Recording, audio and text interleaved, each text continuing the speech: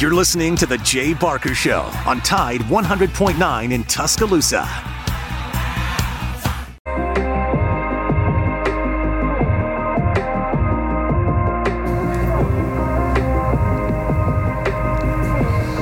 Hello to all.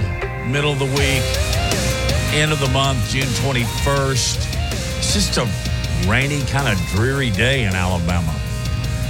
But the show will be neither of those. Welcome in. It's Big Noon Sports. Longtime and decorated author, sports writer Lars Anderson. I'm Matt Coulter. It's a long-time veteran broadcaster, if you will. Just looking over some of the things. This is what we call, Lars, you walk into the newsroom, the sports office, and you just say, okay, we got to have a feature story. You know, where do you go? There's nothing really earth-shattering happening in the world of sports except for a transfer. Now, this is interesting. It's a transfer in high school, but it made the ESPN top 8. So it's above the fold, Lars. It's above What's the going fold. on? It's above the fold. We went through that last week. We did. But Dylan Raiola, yeah. Give me more information. He's going to Buford High School. Yes. And for those who don't know, who didn't hear it last week, above the fold is an old newspaper term that when you received your newspaper, it was folded in half. And if it was above the fold, that meant that it was a very important news story. And if it's below the fold, it's kind of secondary. So above the fold means it's more important than others, as deemed by the editors of that particular paper. Anyway, so now when somebody says above the fold, it's basically old guys like Matt and I saying that it's an important story. All right. So Dylan Raiola, who I've been following for a long time because his dad played at Nebraska. He was a center at Nebraska and really one of the best ever. He's probably just below Dave Remington as in terms of the best centers that Nebraska has ever produced. And his name's Dominic Raiola. He has a son named Dylan.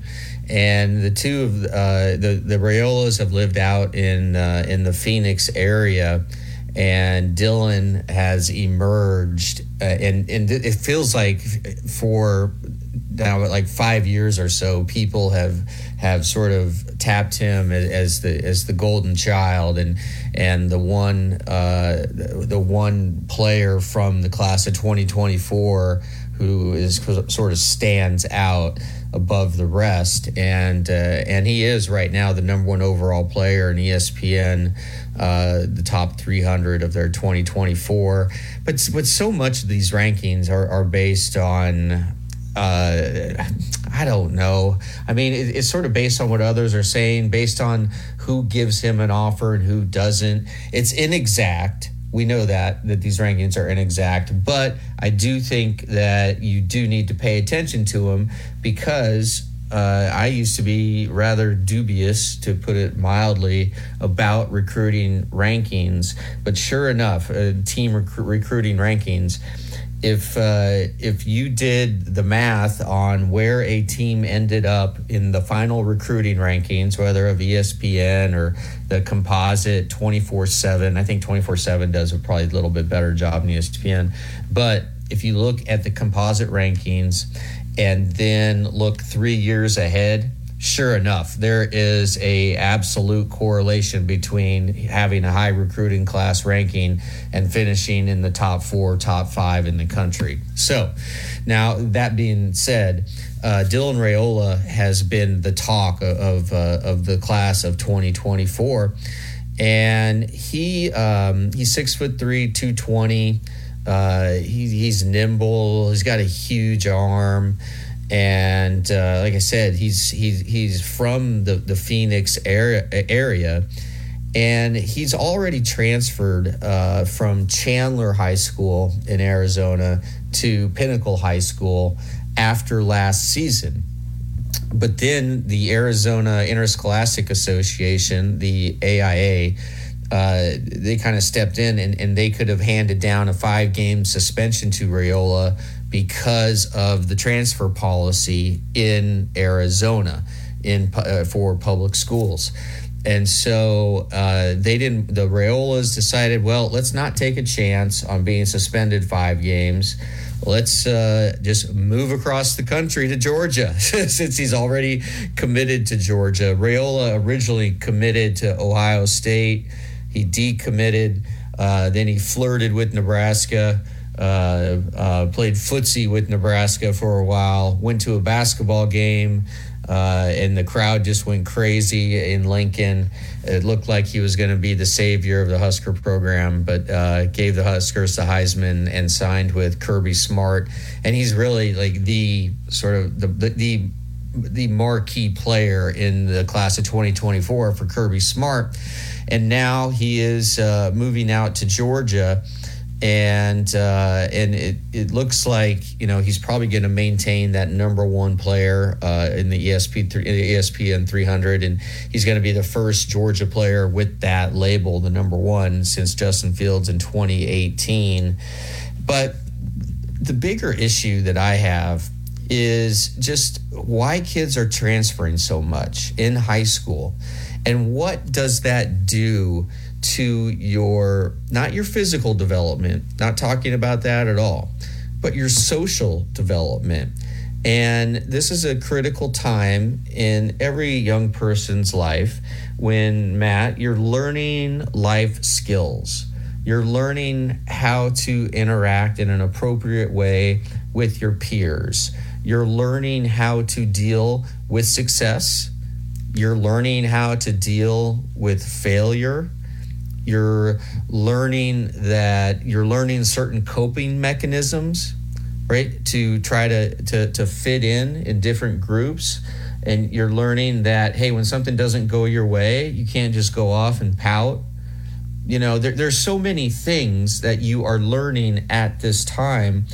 And when you're hopscotching around the country, I don't know if that's necessarily again, I'm just talking socially and social development, and I don't think this gets discussed enough, but I don't know if it's necessarily in his best interest to go to Buford. I'm assuming that both of his parents aren't moving with him. I don't know about that. And he's going to a great program. I mean, they already Buford has a couple of 5-stars on their team and will probably win the state title with Raiola as the quarterback. But do you have the same sort of concerns that I do, or am I just overplaying this? And it might be because what project I'm currently working on. I can't really discuss it, but it's about a big-time quarterback who never did develop those social skills in high school, and that would come back to really haunt him later. And you see it too just with other players who don't end up succeeding at the highest level because their life skills, Matt, weren't developed when they were developing themselves as young people. You remember when you were younger, or your daughters are about to go through it too. Of course, they could enter any beauty contest and win it. But do you remember, and there have been unfortunate stories about this too, about parents that would push their daughter into all these beauty contests over and over and over again. They'd make them up when they were 5 years old to look like they were 25. And I never thought that was really good for the child. Now, that was a lot younger, but I think sometimes you can push your children too fast. But there's something that tells me about this family that they're dedicated to the future of Dylan. They are absolutely dedicated. And here's the one thing that stood out, and I think we're all reading the same ESPN article. It jumped out at me is, okay, they're committed. No, they're more than committed. You know who his dad, Dominic, reached out to? Who's that? Tua Tagovailoa's dad. Yeah. And then Bryce Young's dad. Because, they were faced with similar decisions. And I think Tua's family moved to Alabaster for Tulias. future at Thompson, who's now at Maryland. So, and they wanted to be close to Tua to provide the family support, and worked out okay for him, didn't it? It did. But yes, that's almost a cultural thing with Tua, though, right? Just to have that really huge family and around him.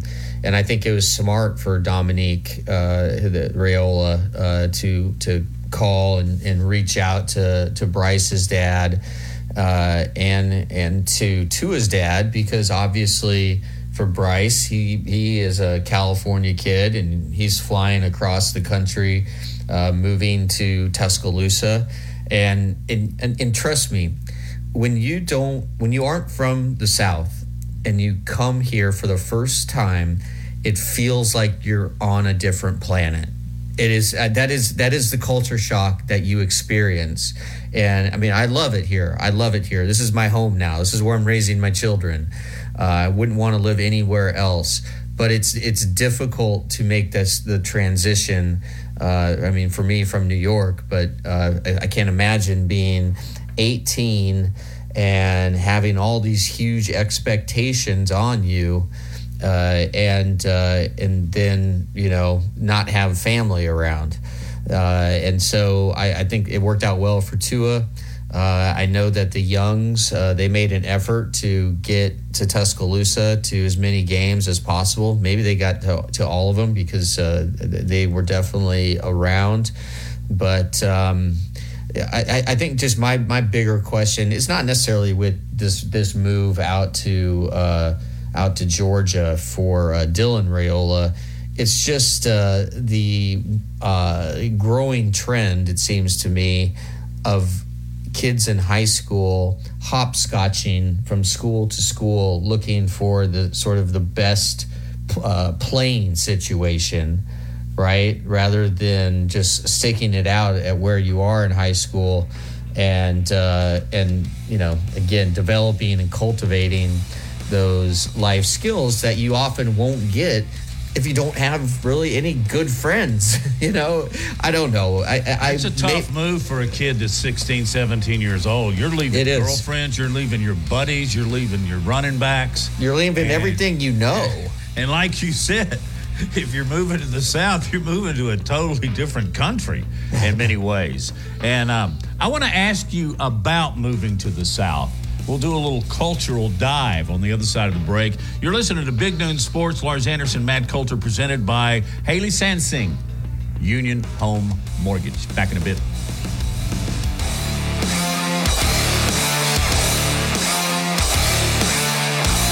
From T-Town to the Plains, this is Alabama's most in-depth analysis on the SEC. This is Big Noon Sports. Securing the best mortgage possible requires a lender who has knowledge, is trustworthy, and treats customers like family. And no one is better at all of this than the mortgage miracle worker, Haley Sansing. Based right here in Tuscaloosa, Haley Sansing has spent decades working in the mortgage industry. With Haley, it's personal, holding your hand from contract to close. With Haley, it's about one thing, you. Call Haley on her cell, yes, her cell, 205-792-1813. That's 205-792-1813. Let Haley help you. NLMS number 230376. Tide 100.9 Tuscaloosa weather. Terrible clouds this afternoon. Scattered showers become more possible today, come high near 81. The storms will diminish this evening. They'll be gone after midnight. Otherwise, mostly cloudy with a low of 66. And then for tomorrow, a mix of clouds and some sunshine. Scattered afternoon and evening showers and storms again with a high of 82. I'm meteorologist Bill Murray on Tide 100.9. It's 81 degrees in Tuscaloosa.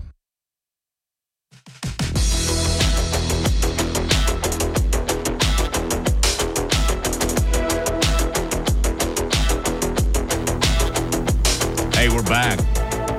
Hump Day, Wednesday, middle of the week. This is Big Noon Sports with Lars, Matt. Hello to Sepp, Tide 100.9, who is running the show, literally. Appreciate that. Started the show talking about Dylan Raiola, who's going to not just transfer. He's not in the portal. What is he, in the high school portal? Is there such a thing? How much does NIL play in here? Does somebody pay for his family to move to Buford? Which, by the way, if you're curious, as I always am, Buford is like an hour, maybe more, northeast of Atlanta. And Atlanta always seems to be the focal point for the state of Georgia. But that's where he'll be. One of the things I wanted to mention just before we went to the break is I'm very curious as to the high school rules for transferring are in Arizona, and he's moving to a different state to avoid that. He was, I guess, potentially going to have to sit out like 5 games. Well, he wants to play. Did that force the issue, Lars, or would this have happened without that? I believe it forced the issue because the thought of missing half of the season, when you're sitting on the bench, you're not going to be developing. So I don't think they wanted to take the chance of him missing half the season. So that meant either I'm just speculating. It probably meant that he had to transfer out of state. Because he had already gone from one school to the other, and it was taking a while to sort of get that hearing of what was going to ultimately be the number of games he would miss. Their hands may have been tied a little bit. How much communication, if at all, do you think the family had with the Georgia staff? Was Georgia... did he have influences where he ended up? I mean, he's not going to transfer to Georgia and play at a 1A, with all respect to the smaller schools, but he's transferring to the Georgia of Georgia, if you will, in high school. Buford, and then there's another one. It's a county down in South Georgia that's very prominent year after year, winning state titles. But I don't think it's any accident. I think that their family communicated with Kirby. You think Kirby suggested he go to Buford? Yeah. Yes, absolutely. I think according to the Georgia High School State Athletic Association, for a player to be athletically eligible immediately after a transfer, right, the player must make a bona fide move and prove it. Well, clearly, this is going to be a bona fide move because he's moving across the country. It's not like he's just his parents are getting an apartment in the school district next to the one where he was previously attending school. There also must, according to the GHSA bylaws, also must not be evidence of undue influence from the program to which the player is transferring. So it's all on the up and up. I mean, I'm sure Kirby did say, hey, I'm sure he gave some advice on where to go. And he's certainly going to one of the top programs in Georgia, a program that's loaded with talent. As mentioned, they have 2 5-stars on the roster. And I would assume that one family member would be moving with him, maybe his mom. I really don't know enough of the story to answer exactly what it's going to look like for him. But again, I'm assuming that at least one family member will be moving with him. Well, and you also have to consider the cost of this. I don't think Georgia can supplement this move. But I would think, and this again is me only, my thoughts, that I'm thinking his family's probably pretty well to do if they can make a move like this. Yeah. And I don't know if the entire family is moving with him. That's a question I'm sure we'll find out when we get their street address and we drive by it 15 times. See, how many cars are in the driveway? So we'll see. But Lars, I wanted to ask you about, because you brought up how different it is for someone of another region in the United States to move to the South. And I'll preface this by saying Lars is a Lincoln, Nebraska kid. That's where he grew up, went to high school. Then you went to Minnesota to St. Olaf. Is that correct? Yes. And from there, you moved to New York City to get your master's at Columbia. Am I? I'm in the right direction here? Yeah, you are. And then you lived in New York City, in Manhattan, for 15 years, something like that? Right about there, yep. Okay. Gee, I'm going to write a book on you. I know. You got it all. But when you moved to the South, and I think the first thing you would notice is the South's culture for football. I mean, it's evident on every road sign, bumper sticker, and license plate you see in the South. So we're going to set that aside. We know how important that is. Other than that, Lars, when you literally moved to Birmingham, Alabama, what were your expectations of the South? I did not know the topography of the Birmingham area and how beautiful it was, and how this is really the last foothills, this chain of mountains here, Red Mountain. It's like the last foothills of the Appalachian Mountains, I believe. Correct. And just, again, how pretty the city was. And then I was struck by, this is going to be weird, but there's no sidewalks here. And also struck by... I actually have never thought about it. There's no sidewalks anywhere. Golly. Well, because because I've been cheated all my life and I didn't know it. Well, New York is such a walking culture. I didn't have a car for any of the time I lived there. And you just walk to the subway or take a cab or an Uber. And you just get around that way. But I would walk from my apartment on West 89th and Central Park West down through Central Park south to 50th and Avenue of the Americas, which is the Time and Life building. And that's where my office was.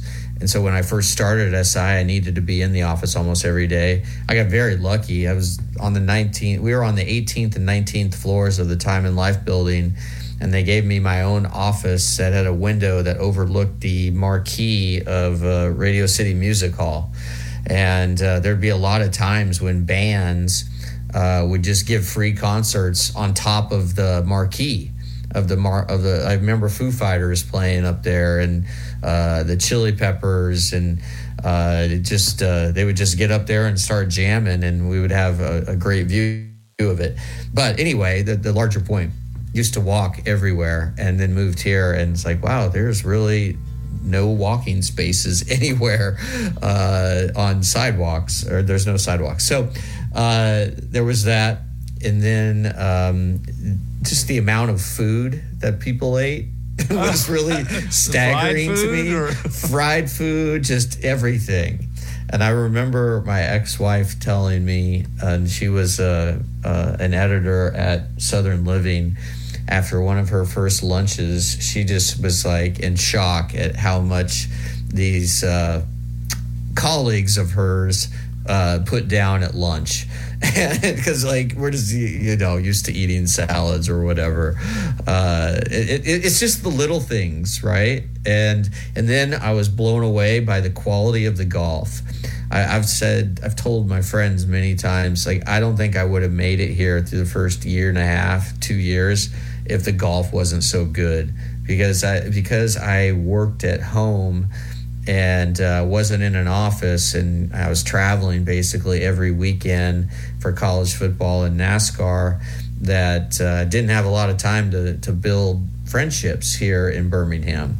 And so I spent a lot of time just by myself on the golf course and on different golf courses. I played a lot out at Robert Trent Jones, Oxford Valley. Let me interrupt real quick. What's the first course you played here? Do you remember? Oak Mountain.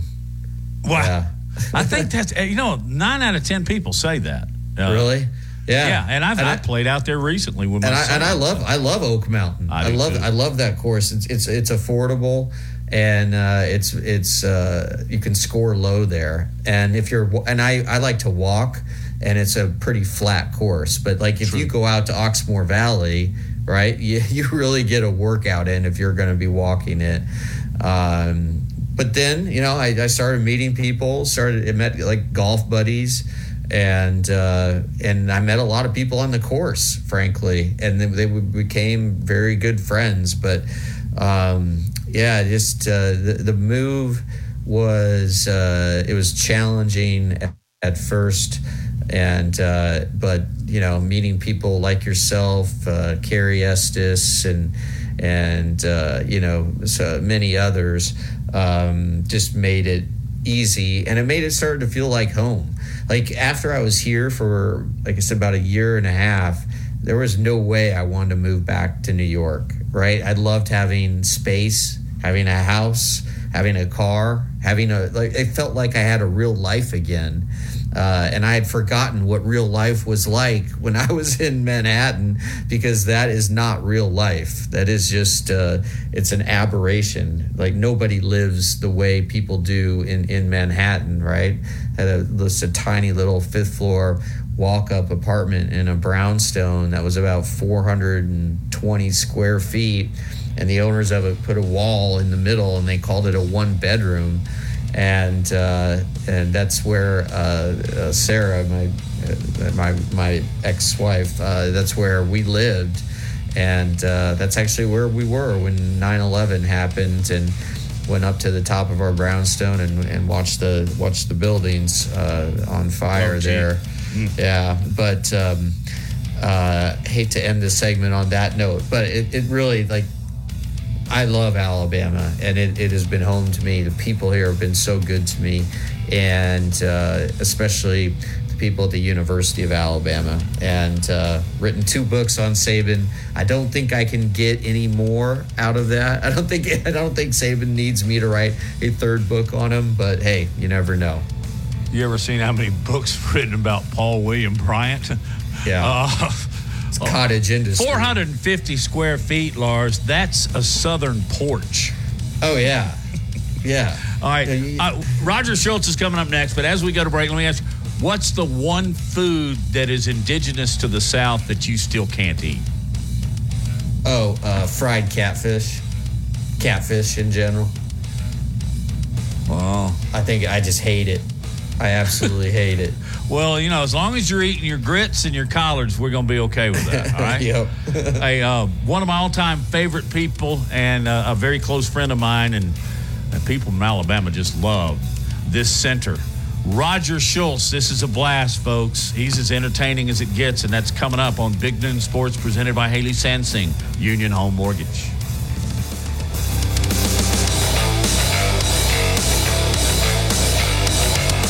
From T-Town to the Plains, this is Alabama's most in-depth analysis on the SEC. This is Big Noon Sport. Probably seen their clothing around town on game days, but check out Christopher Mobley on the Strip. It's luxury game day apparel redefined. It's the only place in town where you can find Todd Hoops apparel. Clothing designed for the modern day entrepreneur, golf enthusiast, and athleisure fanatic. They've got Peter Millar, Fiore, Grayson, and Mizzen & Main. And if you haven't tried the Mizzen & Main dress shirts, you've got to. You can find them at 1410 University Boulevard on the Strip. Also, they've got a great e-commerce site at ChristopherMobley.shop. So check out Christopher Mobley, luxury game day apparel redefined. Alabama Credit Union with the official countdown to Alabama Crimson Tide football right here on the game, alabamacu.com. The mobile app saves a lot of time. The mobile deposits, checking, savings, mortgage, home equity loan, financing a vehicle, the great competitive rates. Alabama Credit Union with great branches all over West Alabama and throughout the state of Alabama. Alabama Credit Union, alabamacu.com. Securing the best mortgage possible requires a lender who has knowledge, is trustworthy, and treats customers like family. And no one is better at all of this than the mortgage miracle worker, Haley Sansing. Based right here in Tuscaloosa, Haley Sansing has spent decades working in the mortgage industry. With Haley, it's personal, holding your hand from contract to close. With Haley, it's about one thing, you. Call Haley on her cell, yes, her cell, 205-792-1813. That's 205-792-1813. Let Haley help you. NLMS number 230376.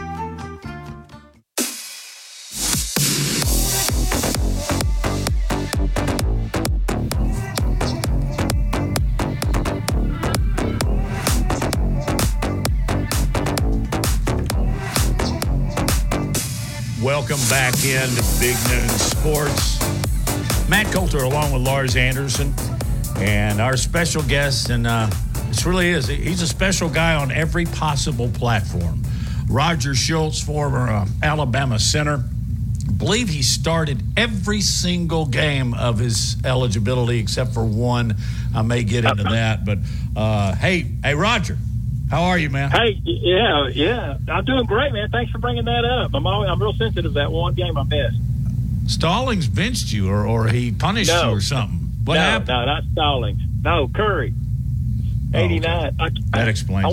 I went to go spend the summer. You know, I'd spent 3 or 4 summers already in Tuscaloosa, and I went to go spend some time with my grandfather and in Nebraska. And I guess I kind of said, "The hell with working out," or what. I kind of a little burned out, and I came in back out of shape, and so I had to pay the price. That's all right. I mean, but I got to spend time with my grandfather, and he actually he had passed away during training camp of that year, so it was well worth the time I got to spend with him. You know, my partner Lars Anderson is from Nebraska. Where did your grandfather live in Nebraska? Crete, Nebraska. So that's just outside of Lincoln, where I'm from, and you'll see trucks that say Crete Carriers on it. It starts in Crete, Nebraska. Yep. And I had a cousin of mine that was married to a guy that had a strip club in Lincoln. Yeah, all right. That was great. I probably know that guy. Yeah, we may have a mutual friend. Roger. Based on Louisville, Kentucky, we don't need to go down that road. But anyway, for those that don't know, I discovered and made Roger Schultz what he is today, the media favorite, the media darling. I want to tell this quick story. He was requested for interviews, as they used to do at Bryant Hall, and everybody would meet in that courtyard, and we'd interview Gary Hollingsworth. But I saw this guy in the middle of August come walking out the door, big fella, smile from one end of Bryant Hall to the other, and he had on some big old cargo-looking shorts, and like, Lars, what would a Mexican poncho with the hood and everything, that real thick, coarse material, and it's August. And I said, I got to find out who this guy is. So I'd like to. It was hospital scrubs that were cut off. Okay. And that poncho that I got from the Sun Bowl. So that 100%. I mean, you dress kind of light during fall training. But anyway, I said we got to interview this guy, and then he was on my interview list for 3.5 straight years. It was interesting. Is Gary Hollingsworth would come out there, and everybody would set up their cameras and their microphones, and he got to sit down and do 15 minutes. I had to do one individual interview with all you guys for about 2.5 hours. I'd have to go from one place to another, which was, it was fun. I enjoyed it. I gave everybody something different. I tried. Yeah, you really did. You remember the time Hollingsworth was sitting there, and you're right. He had his own little table and everything, and all the cameras would, it was like he was the coach. That's how many people would be filming and interviewing him. But somebody in the second or third floor of Bryant Hall decided it'd be funny to put their speakers up in the window. You remember that? I think it was Billy Whitehill. I think Billy Whitehill was the one that did that. Yeah. Because I think first he started playing some kind of music, and then I think he started playing fart sounds. And they were so loud, and Hollingsworth, who couldn't keep a straight face at a poker game, but he started laughing. But I could go down this road for a long, long time, Roger. But I want to ask you real quick. It was not me, though. It was not me. No, because you were right beside me. We were waiting to interview you. It was Billy Whitehill. Yeah, it was Billy Whitehill. Yeah, 100%. You and I could go down this road for the rest of the day and then some. I'm going to turn it over to Lars, let him ask you a couple of questions. But I do want you to everybody to know what you're doing, how your family is, because you are one of Alabama's most popular football players ever. Well, you're kind, and that's because of you and everybody. But, no, doing great. Living in Mobile, still been married once and still married to her. So she's God bless her. She's made it through. And I got a son that's, he signed with Troy, and then he got the portal, and now he's out at some junior college out in Kansas, still playing football, trying to see what happens next. So he just, throwing punches, saying something. Tell everybody his nickname. Hash Mark. Hash Mark. Because, I spent all my time at a hash mark. Everybody's like, why is he a hash mark? One is I used to do radio and stuff, and I didn't really want to put his name out there, and all that. So I always called him hash mark, and it kind of stuck, and it was funny because some people would be out. Like, I didn't just, I wasn't around the house calling him hash mark.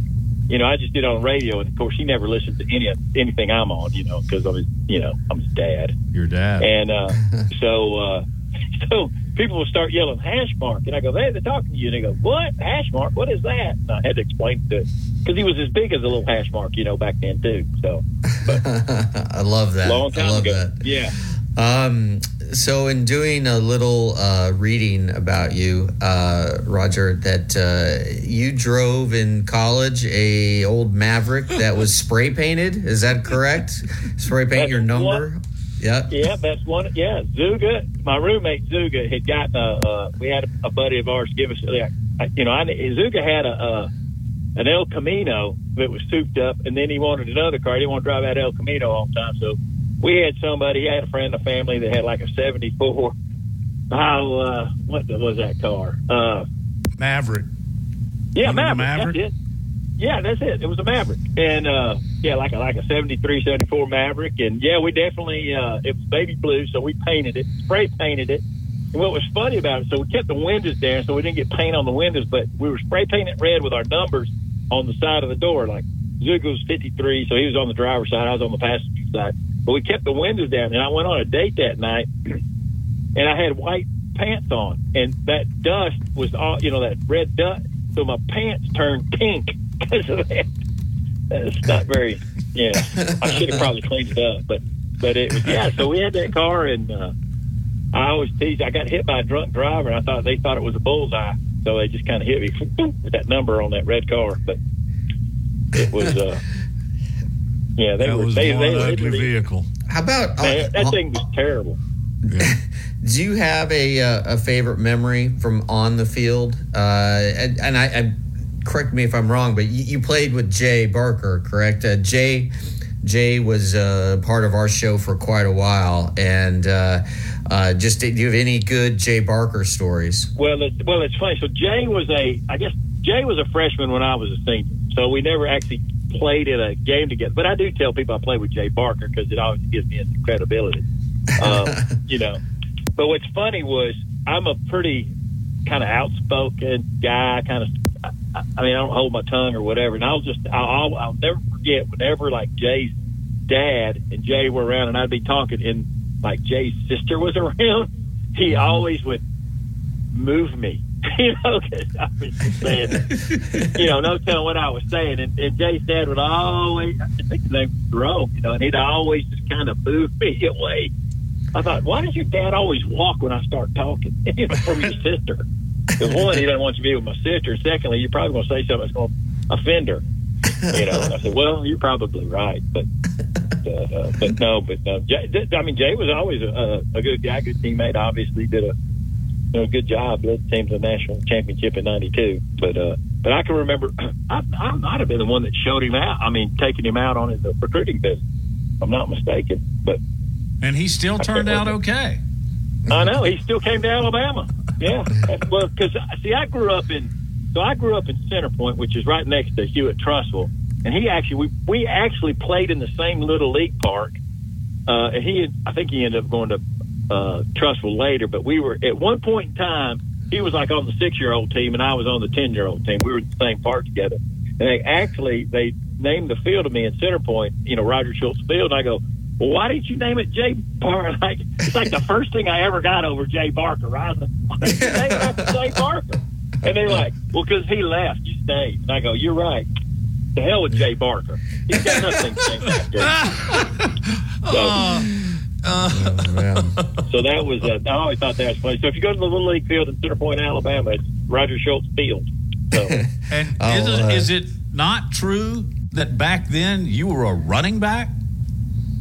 No, not back then. Not in Little League. I thought you were Thunder and Lightning. Yes, in junior high. So we moved to Texas, and So we moved to Texas to this small little farming community called Wharton, Texas, which is 50 miles southwest of Houston, but it's a farming community. And what was interesting is, so like those kids didn't play Little League football. Like the first time they ever got to play like contact football was junior high. Well, you know, I'd have played 6 years of football already. I can remember the coach was my dad. I said, "Tell him I was a running back, Dad. I want to play running back." And so they put me at tackle.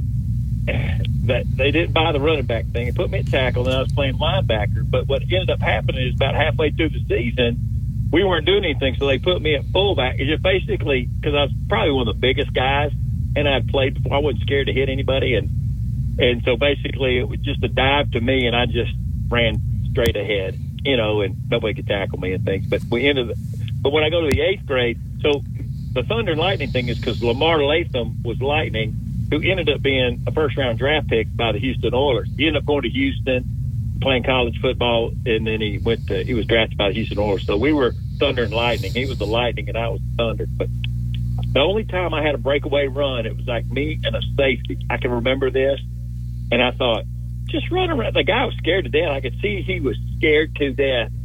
But instead of either running to the right or left, I tried to run over him, and I tripped. And so my longest – I think my longest touchdown run was like, 7 inches. I think it was it. So, but I didn't have a lot of breakaway speed, but it was fun. And then I moved to Atlanta, and he moved me right back to the offensive line. So, Roger, not many former Alabama players can say that they started for 3 different head coaches. I don't know if anybody in the history of Alabama can say that. I'd have to do some research on that. You may hold that unique distinction. But who did you enjoy playing for the most? Ray Perkins, Bill Curry, Gene Stallings? Well, it's interesting because I like them all for different reasons. Obviously, I love Coach Perkins because he gave me an opportunity to be a part of the Alabama family. He saw something in me. And, it was my dream to play for Alabama. I never really thought it would happen because, I was in 10th grade. My coach goes, "You keep working, you'll have a chance to play at Furman." I went, "Furman? My God, I don't want to play at Furman." I was like, I want to. And so, I love Coach Perkins for that. And, of course, he left right after. He wasn't here very long. I wasn't with him very long. And then Coach Curry came in, and, he's unique. He was a former center, and it was good to have him as a head coach. He was kind of probably ahead of his time. He was more about delegating authority to coordinators, which they probably do a little more now than, head coaches aren't really as hands-on anymore. But Coach Stallings holds a special place in my heart because he's just a great guy. And it's funny. So I was so scared. I could never really talk in front of him. I was scared to death of him. And then as time has gone on, he's we built a great relationship and friendship. So, and he's just a good guy. I really enjoy being around Coach Stallings. He's as fine a man as you're ever going to want to meet. Hey, Roger, as you know the drill, will you stay through the break and answer a few more questions? We'll tell some more stories. Yep. Well, sure. If you want me to, I can do it. All right. Roger Schultz is our guest on Big Noon Sports.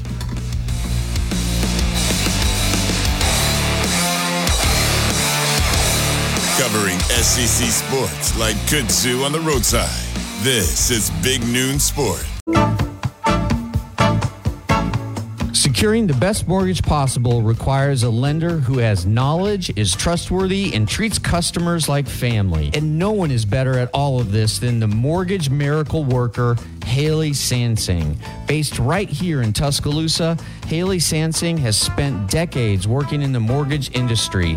With Haley, it's personal, holding your hand from contract to close. With Haley, it's about one thing, you. Call Haley on her cell, yes, her cell, 205-792-1813. That's 205-792-1813. Let Haley help you. NLMS number 230376.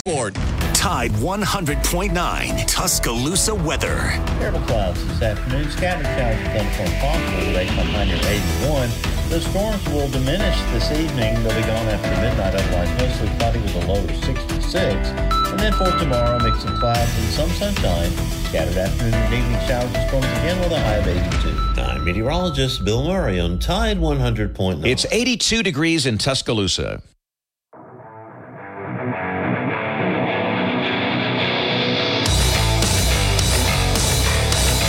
Back on Big Noon Sports, Matt Coulter, Lars Anderson. Our special guest is Roger Schultz. Reminder that this program in its entirety, all 2 hours, are presented by Haley Sansing of Union Home Mortgage.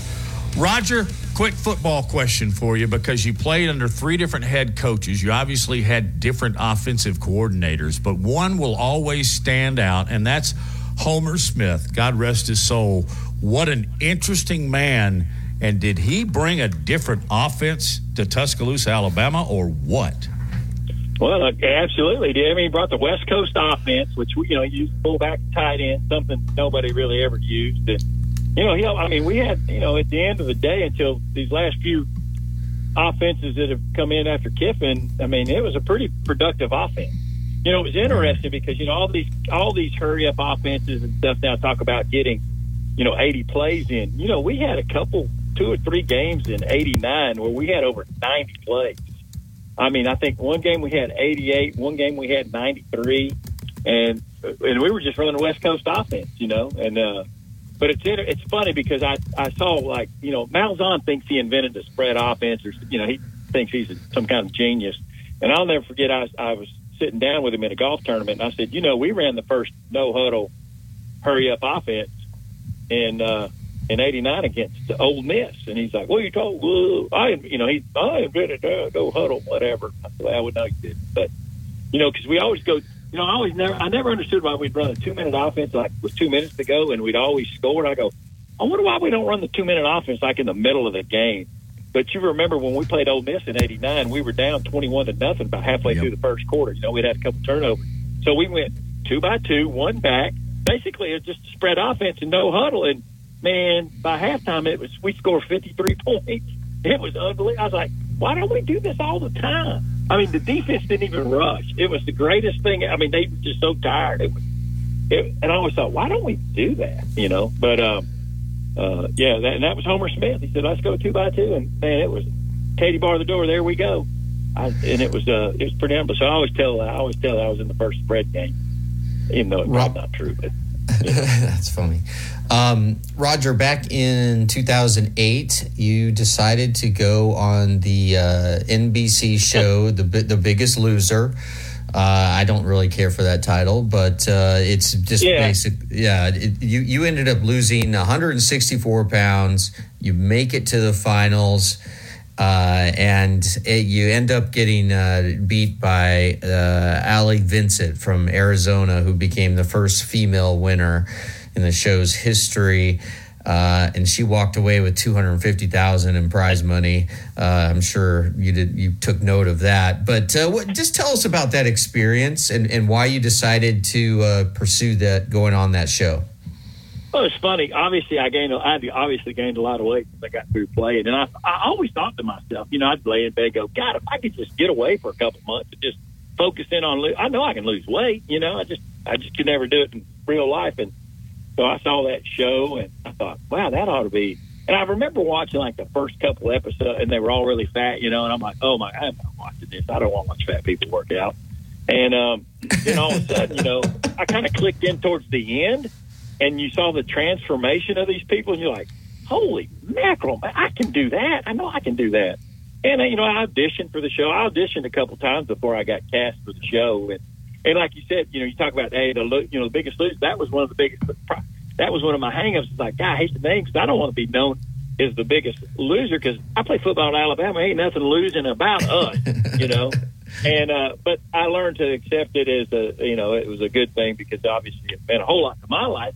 And I'm still 100 pounds down from where I started, and I'm about 255 right now. So I'm hanging in. That's pretty good weight. And did the exposure you got from that show just help you in a professional sense? Yeah, to a degree. I mean, it helped because I got to do a lot of speaking engagements, and I spent a couple years. I didn't have a job, because Jacksonville State fired me, but because I went away for so long. But at the end of the day, I spent a couple of years going around the country and doing public, speaking and talking about weight loss and things like that. And I enjoyed doing that part of it. And I mean, it's kind of neat. It's a different story because people will know me. It's funny. I'll go. More people know me because of The Biggest Loser than Alabama football. That's the crazy. Not in the state of Alabama, but if I go out somewhere, and it used to be when it was fresh, I'd get recognized more so than obviously now because it's been 15 years. But I can remember being in California, being at like Disney World. These Australians, it came up to me, and this was literally like 5 years after the show, right? And these Australians come up and go, "Oh, you're Roger! You look so good!" I'm like, "What the hell?" I said, "How do you know about?" I said, "Well, how do you know about me?" And they go, "So at that time, they were airing our show in Australia. So it was like it was current, But even though it was 5 years, and it was the craziest thing. And I've got people that went to Germany, and the show had played in Germany, and and I get these Facebook things from. Man, it's kind of funny. I can always tell when it's playing in a country. I'll end up getting Facebook requests from, these weird places, So, but it was a great experience. I got, you get to kind of see how TV works a little bit. And we benefited from the fact because the writers were on strike, they kind of extended our show. It was supposed to be an hour show, but they extended it 2 hours, extended the season a little bit longer to fill in for the writers that were on strike. So that kind of helped a little bit as far as our season being recognizable. Roger, I would love to get a Schultz take on NIL, and what would be the first two people that would pay Roger? Businesses. Well, obviously Sammy's would be. It would have to be like a barbecue place, a steak place. Look, I would be so dumb. I would sell myself short. I wouldn't even know how to market myself. But I know one thing. It's funny because we're getting ready to go to this SEC Media Days, and back in the day, in 1990, I kind of stood out at the SEC Media Days. I just kind of said that, and it was a great experience. If I had that Media Days today, I'd have made so much money on different things. Or who knows what would have happened? I don't even want to think about it. But I think about all those NFL players that had to take jobs in the off season, sacrifice their bodies with terrible health care and all that, playing the NFL. And these guys that make all this money now, and they're thinking, "Good God, it's unbelievable." But yeah, I mean, hey, I'm happy for guys to be able to I like the NIL, like Saban talks about it, is that you create value for yourself at the school, and then that should help you, right? I don't think it should be given to recruits or an enticement to come to a school or whatever. I have some of them are using it. I think that if you do create value for yourself, I think you should be able to profit off it. I mean, I'd love to have some date money besides the money my mom and dad gave me, because obviously my dad didn't expect me to go on really fancy dates because I got about $50 a month. So you would have made tons of money because you would have been the social influencer from Alabama with that's true. With I big didn't think about suit. that. Yeah, you would. Yeah. Roger, it's been too long since we've done this. I promise you, I'm not going to wait that long again. We'll do it again before football season. Thank you so much. This has been great. Thank you, Roger. All right, guys. Y'all take care. Thank you. I told you. You did. Oh, what an interesting guy. And we didn't even get to half of the stories that he and I had on the road. We traveled for a couple of years with the Birmingham Steel Dogs Arena Football League team. Man, we went to some little bitty cities and stayed in some pretty interesting places. And I'll tell you one thing we did. We ate. It's going to be the case with Roger. All right. Hey, on the radar now, an interesting story, particularly with social media. Brandon Miller. Has he aggravated all these people? We'll talk about it in a minute.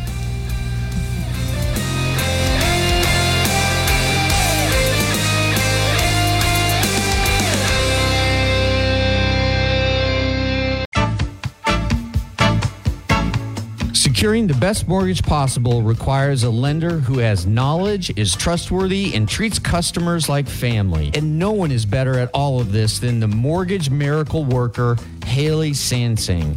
Based right here in Tuscaloosa, Haley Sansing has spent decades working in the mortgage industry. With Haley, it's personal, holding your hand from contract to close. With Haley, it's about one thing, you. Call Haley on her cell, yes, her cell, 205-792-1813. That's 205-792-1813. Let Haley help you. NLMS number 230376. A Town Square Media Station. WTUG HD2 Northport. And W265CG Tuscaloosa. Tide 100.9. And streaming on the Tide 100.9 app.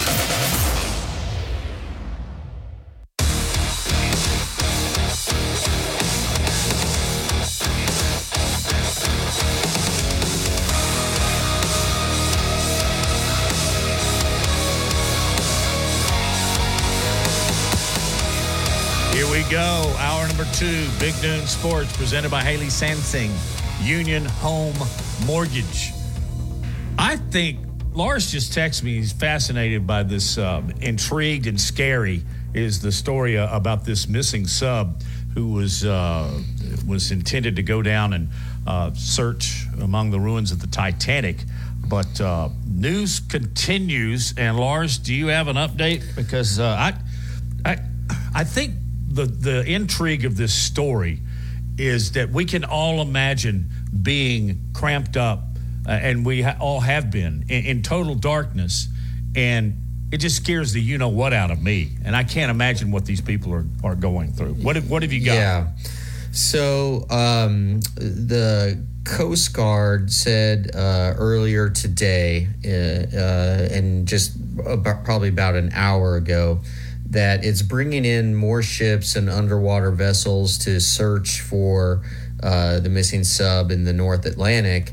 But the good news is that they detected underwater sounds, including banging noises. So that provides a little hope after 3 days after the Titan, the name of the sub, disappeared while bringing 5 people down to the wreck of the Titanic. The problem, the issue is the exact location and source of the sounds is not yet determined, but it's allowed the searchers to focus on a more narrowly defined area. But that area, it's still pretty big. But originally, it was the full scope of the search was twice the size of Connecticut, 2.5 miles deep. All right, but now they're a little more focused in than 2 Connecticut's, and being that deep. But there's big obstacles that remain. There's probably about a day's worth of oxygen supply, and it's right now the area of the North Atlantic where the sub went missing is prone to fog and prone to really stormy conditions, which is going to make for, if they do locate the sub, it's going to make for a very difficult search and rescue mission. And so it's crazy, but it was actually Canadian military surveillance aircraft that detected the underwater noises in the area. Yeah. And they sent a robotic vessel down to scour the region, but so far they haven't found anything. And the Coast Guard did not elaborate on what they believe the noises could be. They're just sending, again, more ships out there. And what the Coast Guard, they were kind of forced to make this statement about about detecting sounds underwater, because Rolling Stone, of all places, they have a reporter on the ground, or somebody who's really well plugged in. He reported that search teams heard, quote, banging sounds in the area every 30 minutes. And according to experts, when submarine crews are unable to communicate with the surface, they're taught to bang on their submersible's hull to be detected, so it can be detected by sonar, right? And it sends a message that they're using like military techniques to saying, hey, help me, find me. This is what I'm saying. Like, we need help. It's sort of like an SOS call, right, in Morse code when you're banging on the hull. Certainly you or I wouldn't know to do that. But man, it's just, I don't know. Here's the big question, Matt.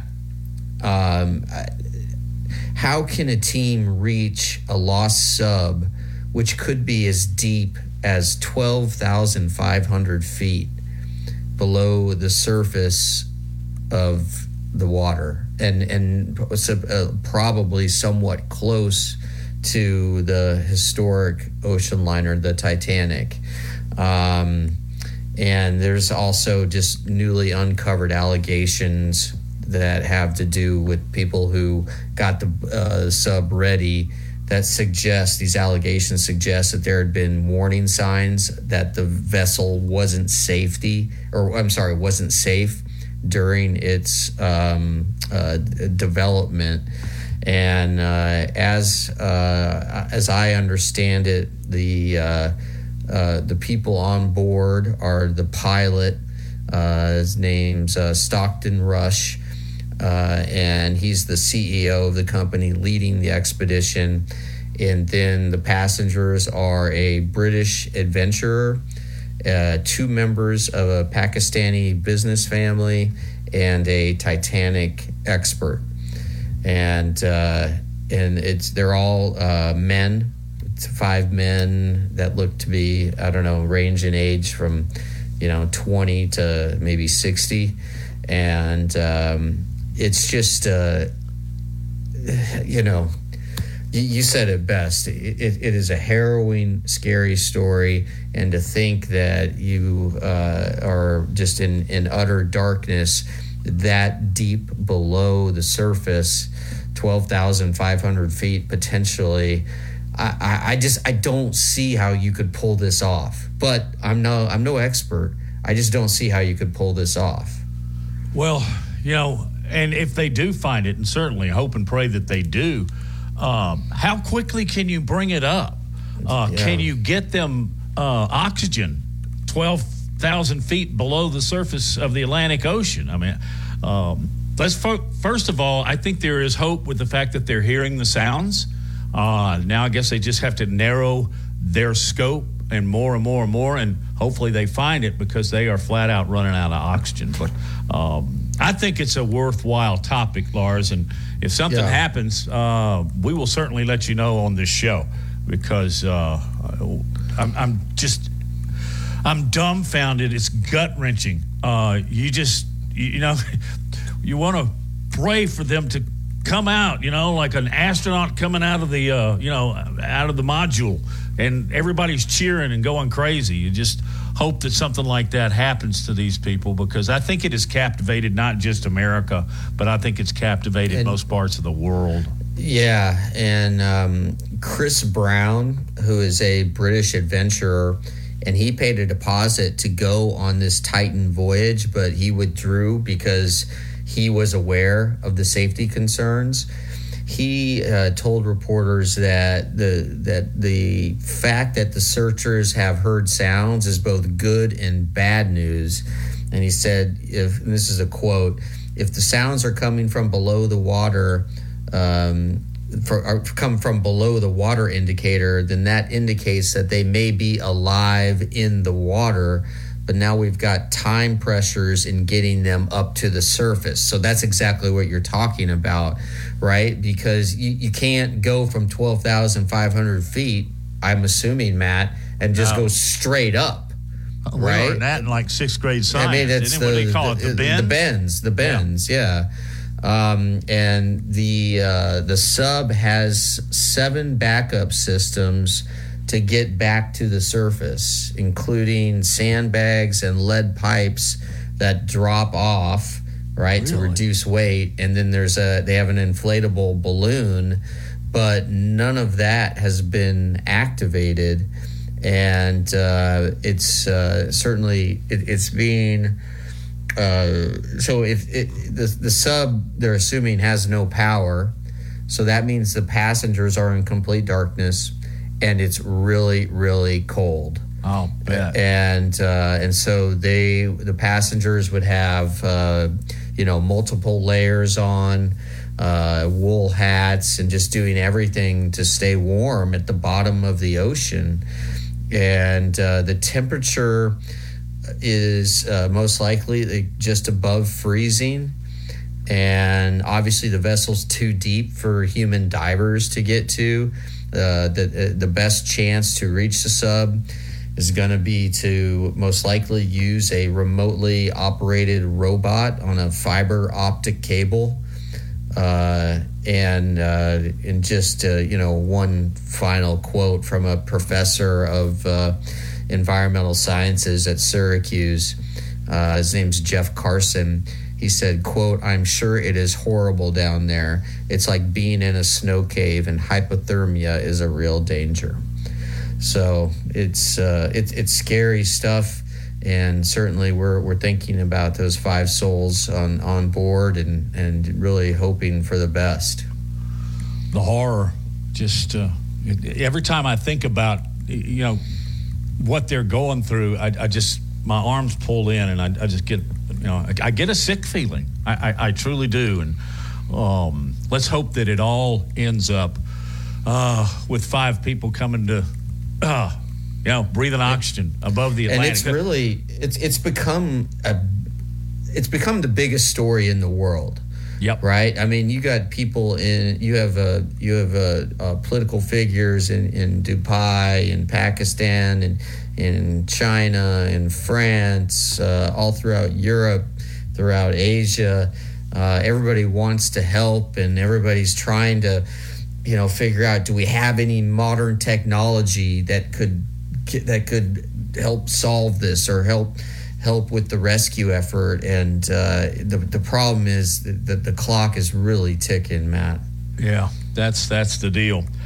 Before we go to break, I teased at the top of the hour Brandon Miller and Sep Shirey, our producer, is the one that brought this story to our attention. Can you quickly brief us on why the social media world is angry at the former Alabama All-American?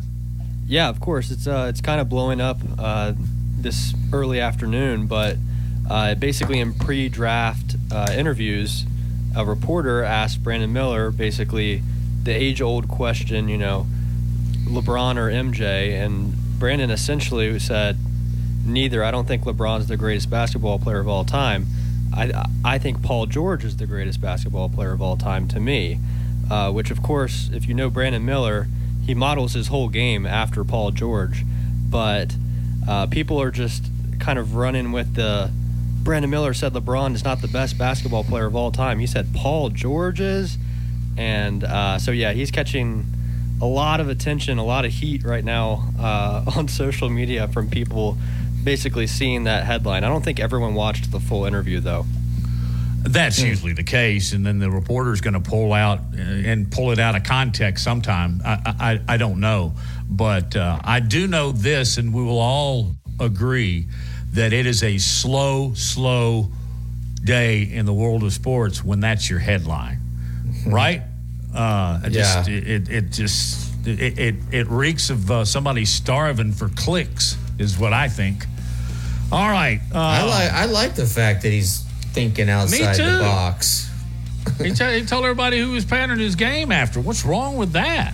Yeah, nothing. Nothing. To anyone who knows Brandon, that would have been his answer a year ago. Hey, Good point, Seth. I say Chris Mullin is the greatest player of all time. That's because you shoot like him. That's right. I modeled myself. Just like Mullin. I wish I was left-handed. Man, he could bomb it. Yep. Hey, Tom Stipe, who everybody's familiar with, the longtime producer of the Crimson Tide Sports Network, also works the U.S. Open. He was at LACC, say that 3 times, this past weekend. He's going to join us and converse and drop his wisdom on us coming up on Big Noon Sports.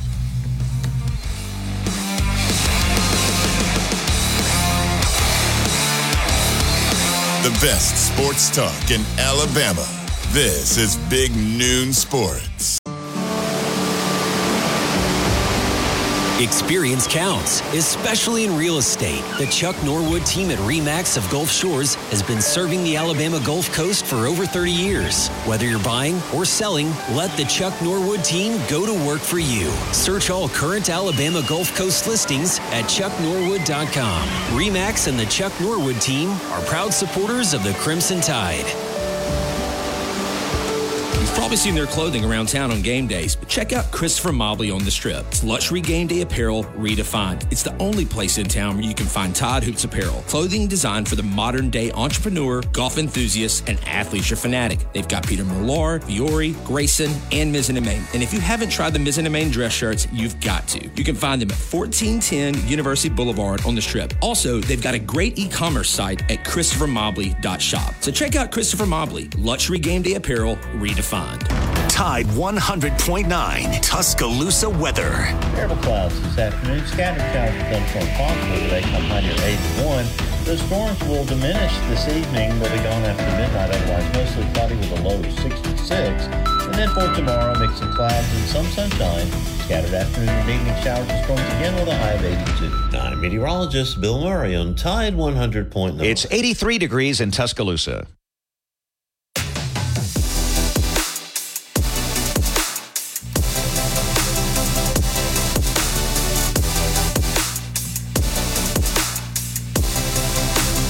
Back on Big Noon Sports, presented by Haley Sansing, Union Home Mortgage, Matt Coulter, along with Lars Anderson. And you know, one of the beautiful things about having a radio show like this, Lars, is that occasionally I can just pick up the phone and call all my friends, and we just talk on the radio. We did it earlier with Roger Schultz, and now we welcome in producer of the Crimson Tide Sports Network, one and only Tom Stipe. Tom, Matt, and Lars, it's been too long. How are you? Hey, guys, it has been too long, and I wouldn't have minded talking to Roger myself. I hadn't talked to him in a long time. But we just need to put us all on a round table and let it fly. Would you guys agree that in life, particularly when we get to our age, we just need a win or two every now and then? We need a victory. Well, I've had mine today.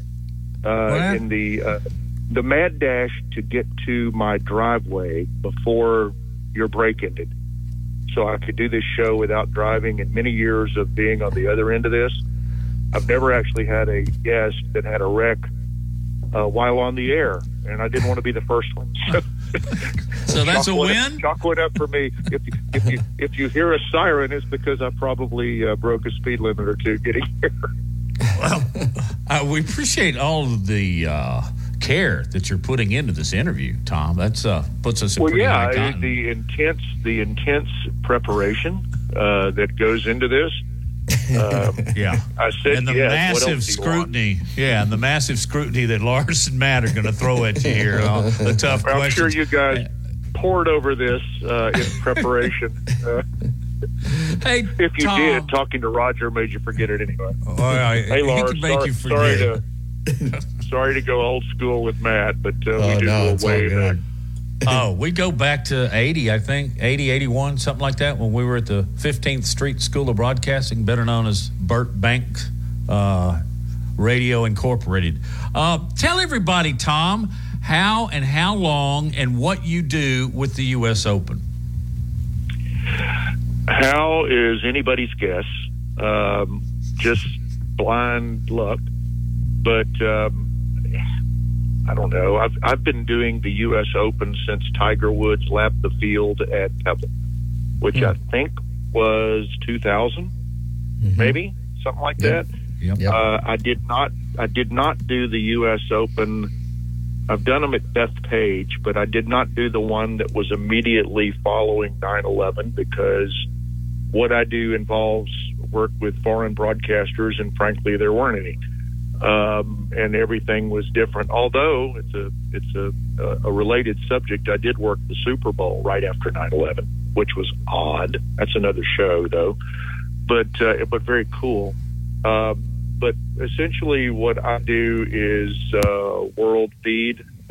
In this country, when you sat down on Father's Day and enjoyed the U.S. Open on Sunday, you watched on NBC.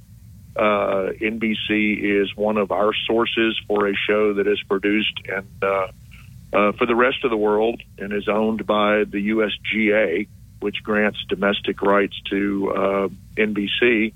And that show is produced for the rest of the world. We have our own play-by-play in color.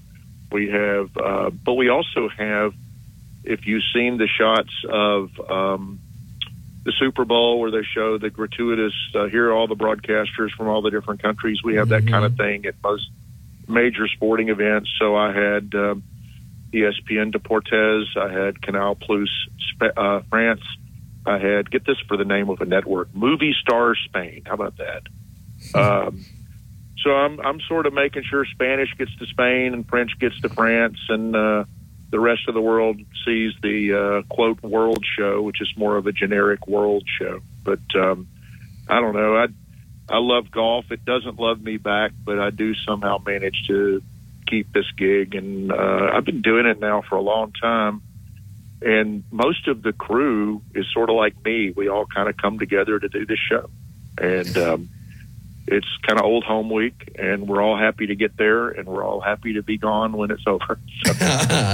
Sounds like every event I've ever covered. Excited to be Pretty there. much. So happy to leave. Okay, so 2 questions for you. Number one, has there been like a worst case scenario for you when everything is just sort of operating not the way it should and you got to figure it out really fast? And then a separate question is, what did people in the business just think of the track at Los Angeles Country Club? Did they think it was a place that really should be hosting an Open, should not be? There was a lot of criticism early, obviously because of the high scores, but the course kind of came back and won the last 2 days. But I'd just be interested to hear those 2 things. One, if you ever had just everything go haywire on you, and then 2, what the general consensus was about the course. Well, there's an old expression that applies here, how the sausage is made. Matt knows me pretty well. Something goes haywire every day, whether it's a Bama show or a tennis show or a golf show. But yes, that has happened. The times when you sort of scratch your head and go, what am I missing? I got to be missing something. I got to be missing something. You idiot. This is it. And you fix it and you move on. But thankfully, very, very few of those moments make it to air. We've lost power multiple times in football and basketball venues over the years. This is not a golf answer, but it's a Bama answer. And that's always a little puzzling. But you have backups in place. And, these days we have a great backup. It's a cell phone. So every now and then you'll hear Eli or Chris Stewart call a game on a freaking cell phone for a minute or 2, and that's because the sausage is being made. As far as LA Country Club, that's a good question, as I would expect from you, Lars. The track played nothing like a U.S. Open golf course on Thursday. You don't expect to see 8-unders. You don't expect to see 62s. There's been one other time in U.S. Open history, I think, that somebody shot a 62, and we had 2 of them on Thursday. But the golf course did come back. It is, you heard a lot of talk about marine layer, essentially fog, and marine layer softens up the golf course sticks. Guys can shoot at pins. All of that stuff is true, but that's pretty predictable. And I think that anybody that claims they don't expect a marine layer in Los Angeles in June is kidding themselves. I didn't hear that much criticism because at the end of the day, the golf course did come back. It did win, and it was a tough track on Sunday like it's supposed to be.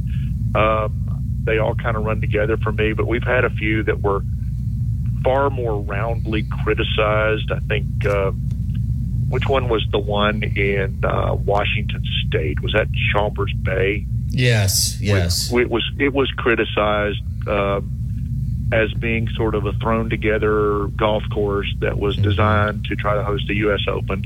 Erin Hills in Milwaukee was criticized in my circles for being in the middle of freaking nowhere. And it's funny you say that because those are of my media friends who cover golf, like Alan Shipnuck, day in and day out.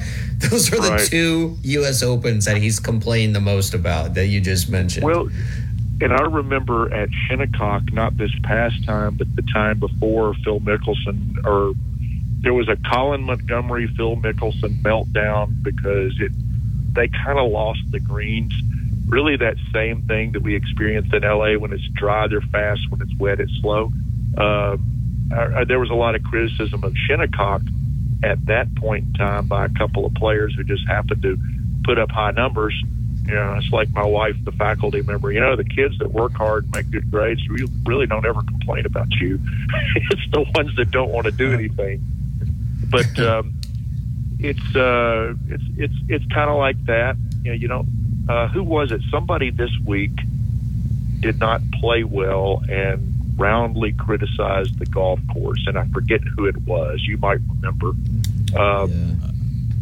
But still, typically the guys that shoot, low numbers don't complain about it. But I thought overall it was kind of a look behind the curtains at a golf course that golf nerds have heard about forever. This was a little bit of the classic American golf course, which for me, a U.S. Open needs to be on Pinehurst or Marion or Pebble or Torrey or one of those places. And by the way, I think it was Brooks Koepka was pretty. You're right. That was a big shock. Yeah, Brooks Koepka he not was a fan. He was. Nah, and you could get stuck on Santa Monica Boulevard for a little too long and become not a fan real fast of this. This was an odd setup. Good Lord, the hoops we had to get through to even get to the golf course every day were ridiculous. So I was thinking of that, right? I always, because I've been there, so many different events where traffic is a nightmare. But traffic in Los Angeles, nightmare to begin with. So I was wondering, did they have you staying at a hotel that is almost right next to property so you could walk, or did you have to deal with traffic? You're applying logic to a situation where clearly there is no. Here's what we did. We left the hotel at 7 a.m. Pacific time every morning, and we got in our respective rental cars, and we drove. I guess I went to the golf course 10 times, and we went 10 different ways to get to, including past the golf course to our parking lot where we got on a bus and then bussed in. And the bus probably went 10 different ways to get to our entrance, which was literally off of freaking Santa Monica Boulevard. I mean, we basically stopped and bailed. It was a cluster, to use the term. And it's not always like that, but we've had a few. Like Wingfoot is in the middle of a really, really nice old school neighborhood where Rick Pitino used to, I don't know if he's moved or not, live. We've been there a few times, but then Pinehurst is literally in the middle of not much anything. So it's all different. But yeah, I thought like you, Lars, that having the Open in Los Angeles was going to be a logistical challenge because for one thing, there's not a lot of extra real estate in Westwood, Beverly Hills, and that real estate that is there is about $1 billion a footstep. So, but there were two courses, and our broadcast compound was literally on the fairway of the other course. So that part of it wasn't as bad as I thought, but getting there was a whole other deal. And we stayed in Hollywood. And anybody that's been in L.A. knows that getting from L.A. to from Hollywood to Beverly Hills is nightmare. It's not next door. No. I think I heard one of the broadcasters say that real estate would be roughly worth $8 billion. That's big. Yeah. Billion. Absolutely. Well, Lionel Richie's house was on one of the. I want to talk about that. Can we talk about Lionel Richie's clubhouse on the other side of the spring? Yeah. Will you hang with us, Tom? The thing that was so disappointing to me is here I am, an Alabama guy. I got no invitation, no hang, no nothing. Really? So I had to schlep from Hollywood. Yeah, stunning development. Heck, we played his records, Matt. What's up with that? IQ burned many of his songs, and the Commodores too. His guest house is bigger than all of our houses combined. Yeah, no kidding. Yeah. Tom, you gonna hang for a break with me? All right. He knows the drill. Tom Stipe is our guest on Big Noon Sports. Back in a flash. This is the Big Noon Sports Network. You've probably seen their clothing around town on game days, but check out Christopher Mobley on the Strip. It's luxury game day apparel redefined. It's the only place in town where you can find Todd Hoops apparel. Clothing designed for the modern day entrepreneur, golf enthusiast, and athleisure fanatic. They've got Peter Millar, Fiore, Grayson, and Mizzen & Main. And if you haven't tried the Mizzen & Main dress shirts, you've got to. You can find them at 1410 University Boulevard on the Strip. Also, they've got a great e-commerce site at ChristopherMobley.shop. So check out Christopher Mobley, luxury game day apparel redefined. It's DanielMooreArt.com. Celebrate that special Alabama fan in your life right now with the Coach Stallings portrait, limited editions featuring some of those great players in that era under Coach Stallings. Help us remember those great moments of Alabama Crimson Tide history. DanielMooreArt.com. DanielMooreArt.com. Remember the code word THEGAME. Get you a significant discount. The Game. DanielMooreArt.com. Securing the best mortgage possible requires a lender who has knowledge, is trustworthy, and treats customers like family. And no one is better at all of this than the mortgage miracle worker, Haley Sansing. Based right here in Tuscaloosa, Haley Sansing has spent decades working in the mortgage industry. With Haley, it's personal, holding your hand from contract to close. With Haley, it's about one thing, you. Call Haley on her cell, yes, her cell, 205-792-1813. That's 205-792-1813. Let Haley help you. NLMS number 230376.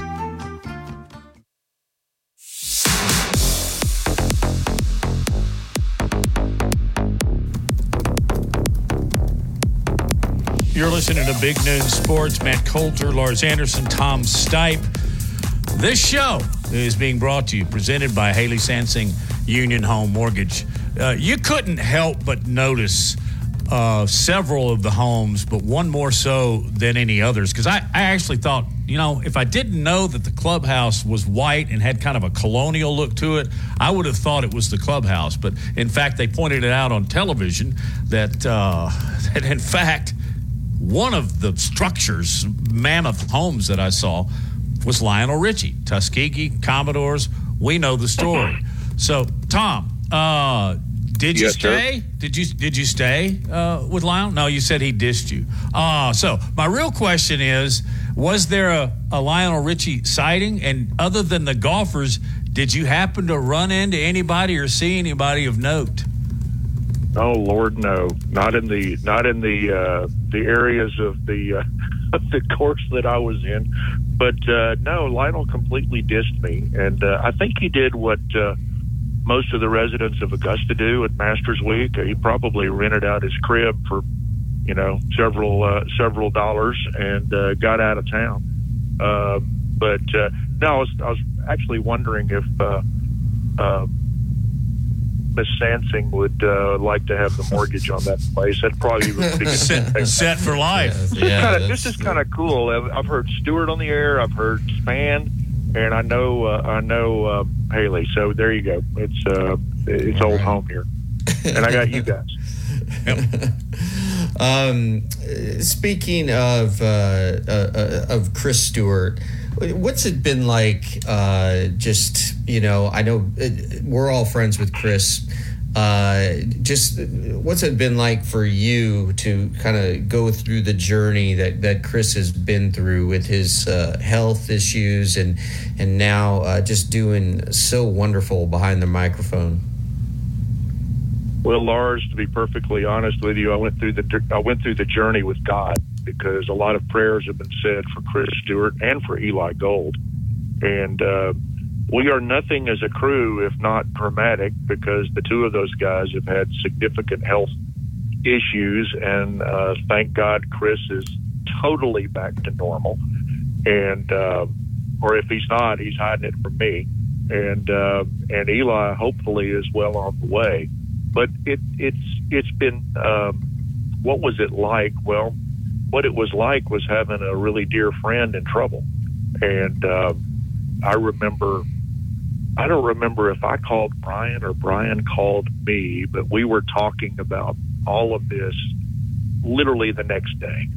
And before the end of, another day or two, we were both there. And Brian was there a lot more than me because he literally lives down the street. But it was tough because honestly, there were times that we weren't so sure. And it's tough enough to see somebody that you work with in that situation, but when he's a friend, that's even tougher. The same would apply to Eli. I kind of have an interesting spot here because, frankly, every bone in my body wants Eli Gold, whenever this is, to go out like the Hall of Famer that he is. Hopefully not now, but he deserves that. He has he is a Hall of Famer for a good reason. And by the same token, I'm pulling for my buddy Chris. I've done more ball games with Chris than I have Eli, even though I've done a million of them with both because there's more basketball. But you want Chris to ascend to the football job in a way without an asterisk. You want Chris to get that job on the merits of Chris, not because Eli's sick, and be able to celebrate that. And so I'm kind of in the position of loving and pulling for both of my buddies here, but it is great that Chris is back, healthy, and as crazy as he's ever been, and such a talented guy. And Eli is working really, really hard to get there too. I can tell you that. Tom, can you give me one of your favorite moments, broadcast, as the broadcast goes? Not, which one will we go through? Not George Teague, Langham's pick, not a football play as much as a really great you know what I mean? When you just nail a broadcast and it electrifies the entire booth and those listening as well. I take, first of all, we nail a lot of them because the guys that I work with are really good. Chris is as quick as any human being I've ever known. And Eli is the Hall of Famer that he is. I mean, there is a star quality to the sound of his voice for good reason. But from a purely simple, the nuts and bolts of broadcasting, I sort of start out every show hoping not to screw something up. My bar's pretty low there. But, there are times that I'm involved in preparing something for a special moment. It's a misnomer that everything that is said comes off the top of Eli's head. We write a lot of that stuff because, a call of a championship game, the winning moment, is something that you're going to hear for the rest of your life. I mean, I turn on the radio now and hear all this stuff. And we do sit down and talk about it. We sit down and script, okay, what are we going to say? And I'm sort of like the songwriter behind the scenes. Tim McGraw has the hit, and there's a good reason for that. But I take some pride in having something to do with what gets said. A little bit with Chris, a little bit with Eli. But when we just absolutely nail that, that to me kind of gives me a little bit of a rush. I mean, I'm like you. You like doing a good show. There's nothing worse than being involved in something nobody cares about and nobody's listening to and doing a bad job. And we try to do the same thing for Georgia Southern that we do for Georgia. But, those are the moments to me when we do something a little special and we plan it and it works. That's kind of cool. Wow, Tom, you just encapsulated and described perfectly what a good producer is, man. Wow. Because you want to help, right? I mean, when it comes to developing ideas for potential big lines that you're going to say, you definitely want somebody to help you come up with that. I mean, I equate you to like a good editor, right? Who is there to support me, and that's the way that you are there to support Chris and Eli, and that's your reputation is as good as it gets. There's a reason he does the U.S. Open. Yes. He poo-pooed us when we asked him about it, but. Yeah, I appreciate that coming from someone who doesn't need editing. Tom, what's your favorite road trip to take? A town that you really enjoy visiting, even if it's just been like one time, right? Up to Happy Valley or wherever it's been all across the United States. If you had a town that you really enjoy going and working, and I know you don't get a lot of free time. None of us do when we're on the road, but is there one place that sticks out to you? Well, as you well know, it's a decidedly unglamorous life that we lead compared to what people think we do. Yes, we are not digging ditches, and yes, we're sitting on the 50 or a courtside or what have you, but I like to think that, and this is going to be the cheesy old guy answer, but I like to think that I've gotten to a point where I appreciate everything about it. I think Nashville is a great city. I've always thought so. I think it is less great now than it used to be because people have discovered it and it's sort of turning into something else. But I've had a lot of fun in Nashville. And for me, since I sort of dabble in songwriting, it kind of knocks out a couple of things. I got friends up there. I grew up in Knoxville, so I get a charge out of going into Neyland Stadium and kicking some orange butt, which obviously didn't happen last year. But I have lots of friends that I see and reach out to me more so last year. Interestingly, so those two cities. Baton Rouge, I love it because of the food. I'm an amateur chef. I obviously enjoy a good meal. Anybody with half a brain can tell that. And I just absolutely love the culture and the food of Louisiana. I just do. And so those are a few. But yeah, there's some special ones too, Lars. You're right about Happy Valley. If you can't see the beauty and the tradition of that with a whiteout, Lord have mercy. I was involved in this is a whole nother story, but I was involved in a series of documentary film type projects years ago. Did some for Alabama. Did one at Penn State with Keith Jackson.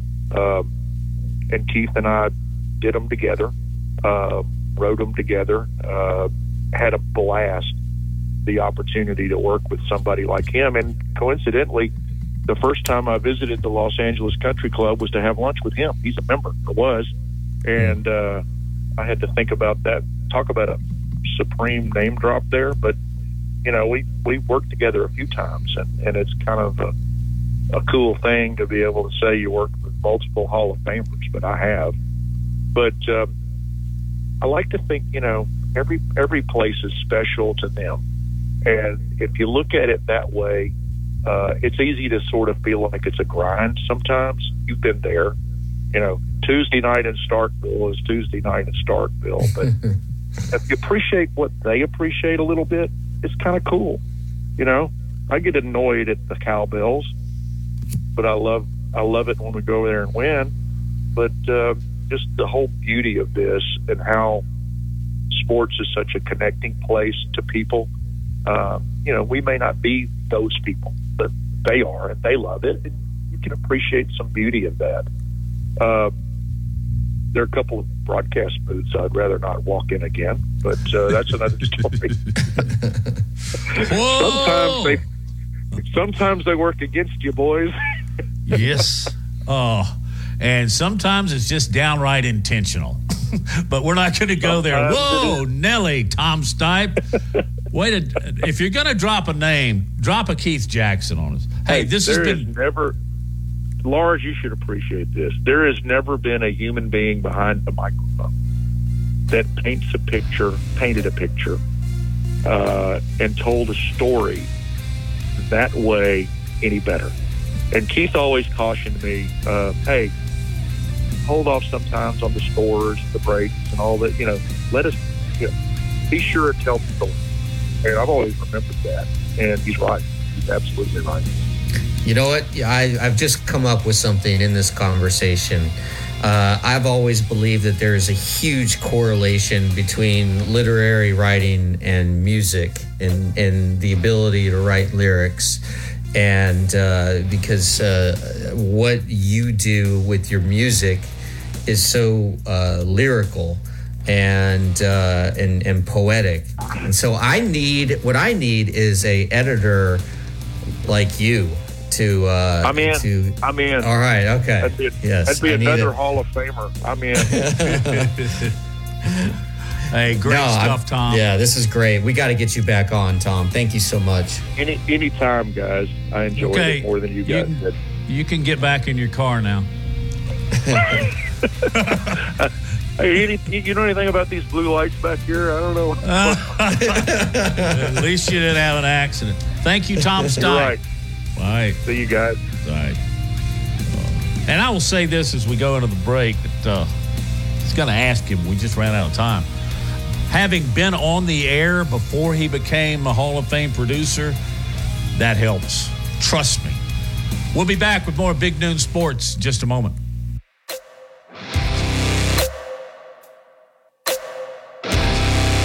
Covering SEC sports like kudzu on the roadside. This is Big Noon Sports. You've probably seen their clothing around town on game days, but check out Christopher Mobley on the Strip. It's luxury game day apparel redefined. It's the only place in town where you can find Todd Hoops apparel. Clothing designed for the modern day entrepreneur, golf enthusiast, and athleisure fanatic. They've got Peter Millar, Viore, Grayson, and Mizzen & Main. And if you haven't tried the Mizzen & Main dress shirts, you've got to. You can find them at 1410 University Boulevard on the Strip. Also, they've got a great e-commerce site at ChristopherMobley.shop. So check out Christopher Mobley, luxury game day apparel redefined. It's Tide 100.9 Tuscaloosa weather. Variable clouds this afternoon. Scattered showers and thunderstorms possible today. Come high near 81. The storms will diminish this evening. They'll be gone after midnight. Otherwise, mostly cloudy with a low of 66. And then for tomorrow, mix of clouds and some sunshine. Scattered afternoon and evening showers and storms again with a high of 82. I'm meteorologist Bill Murray on Tide 100.9. It's 81 degrees in Tuscaloosa.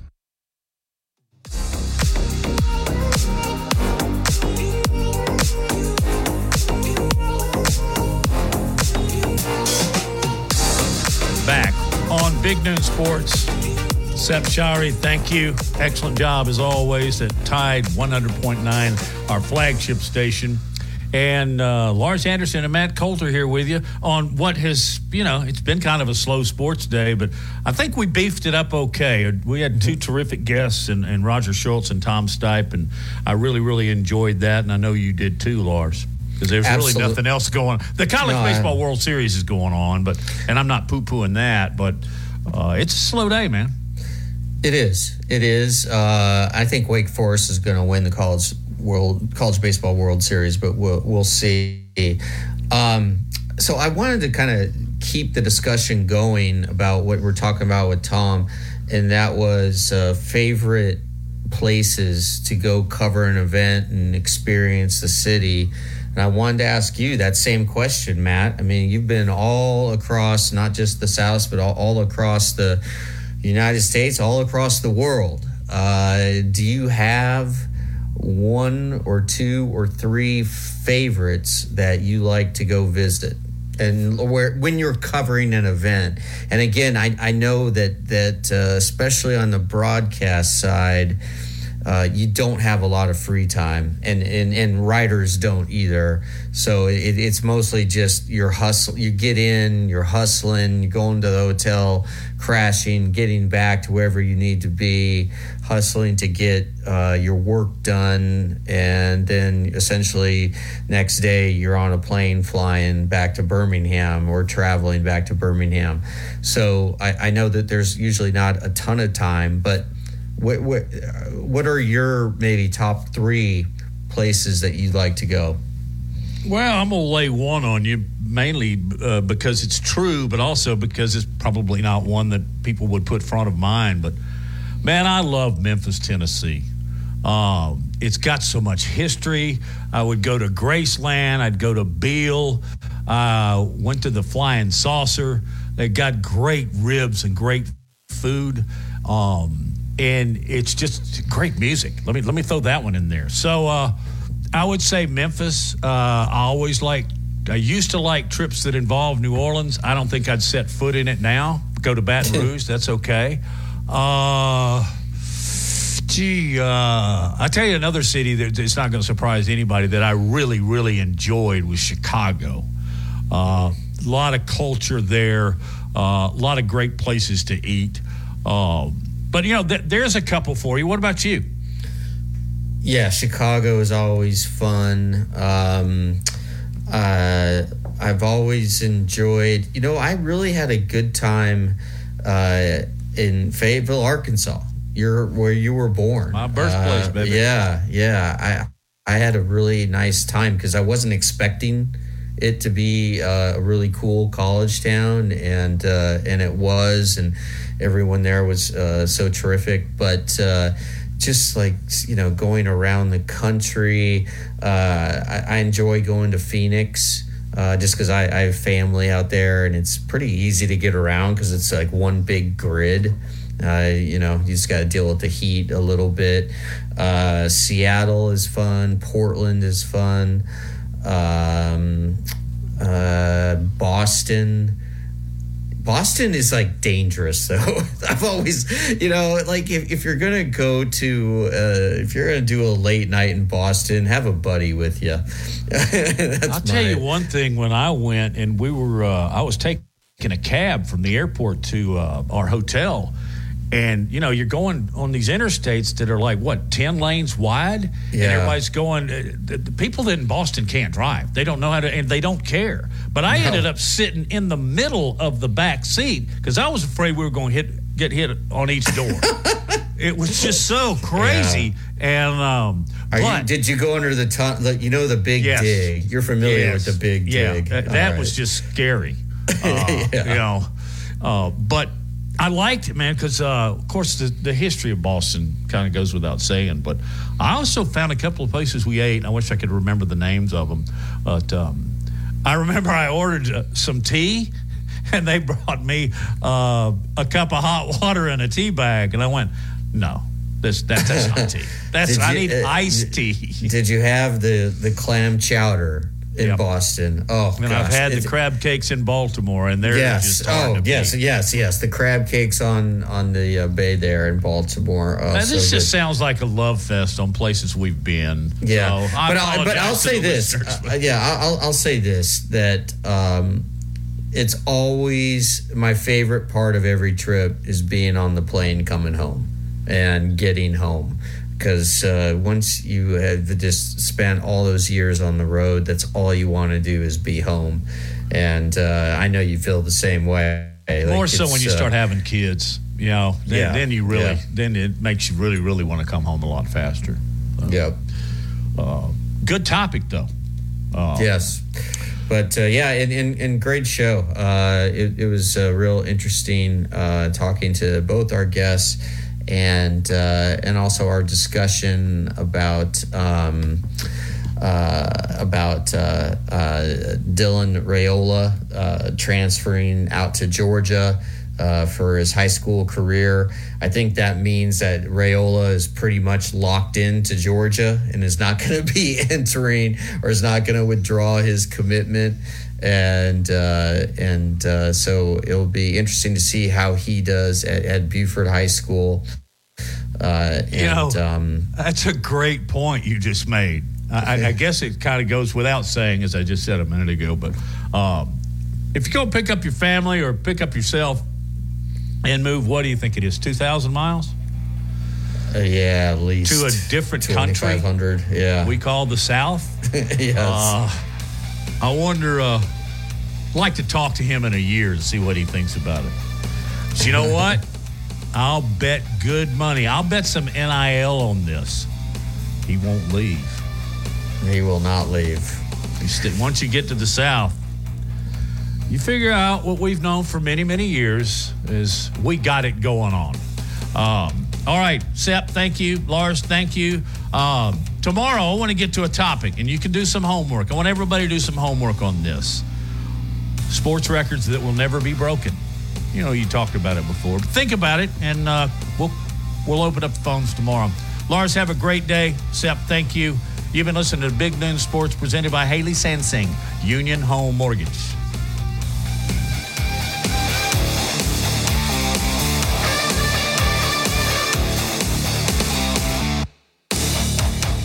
What's up? It's a Target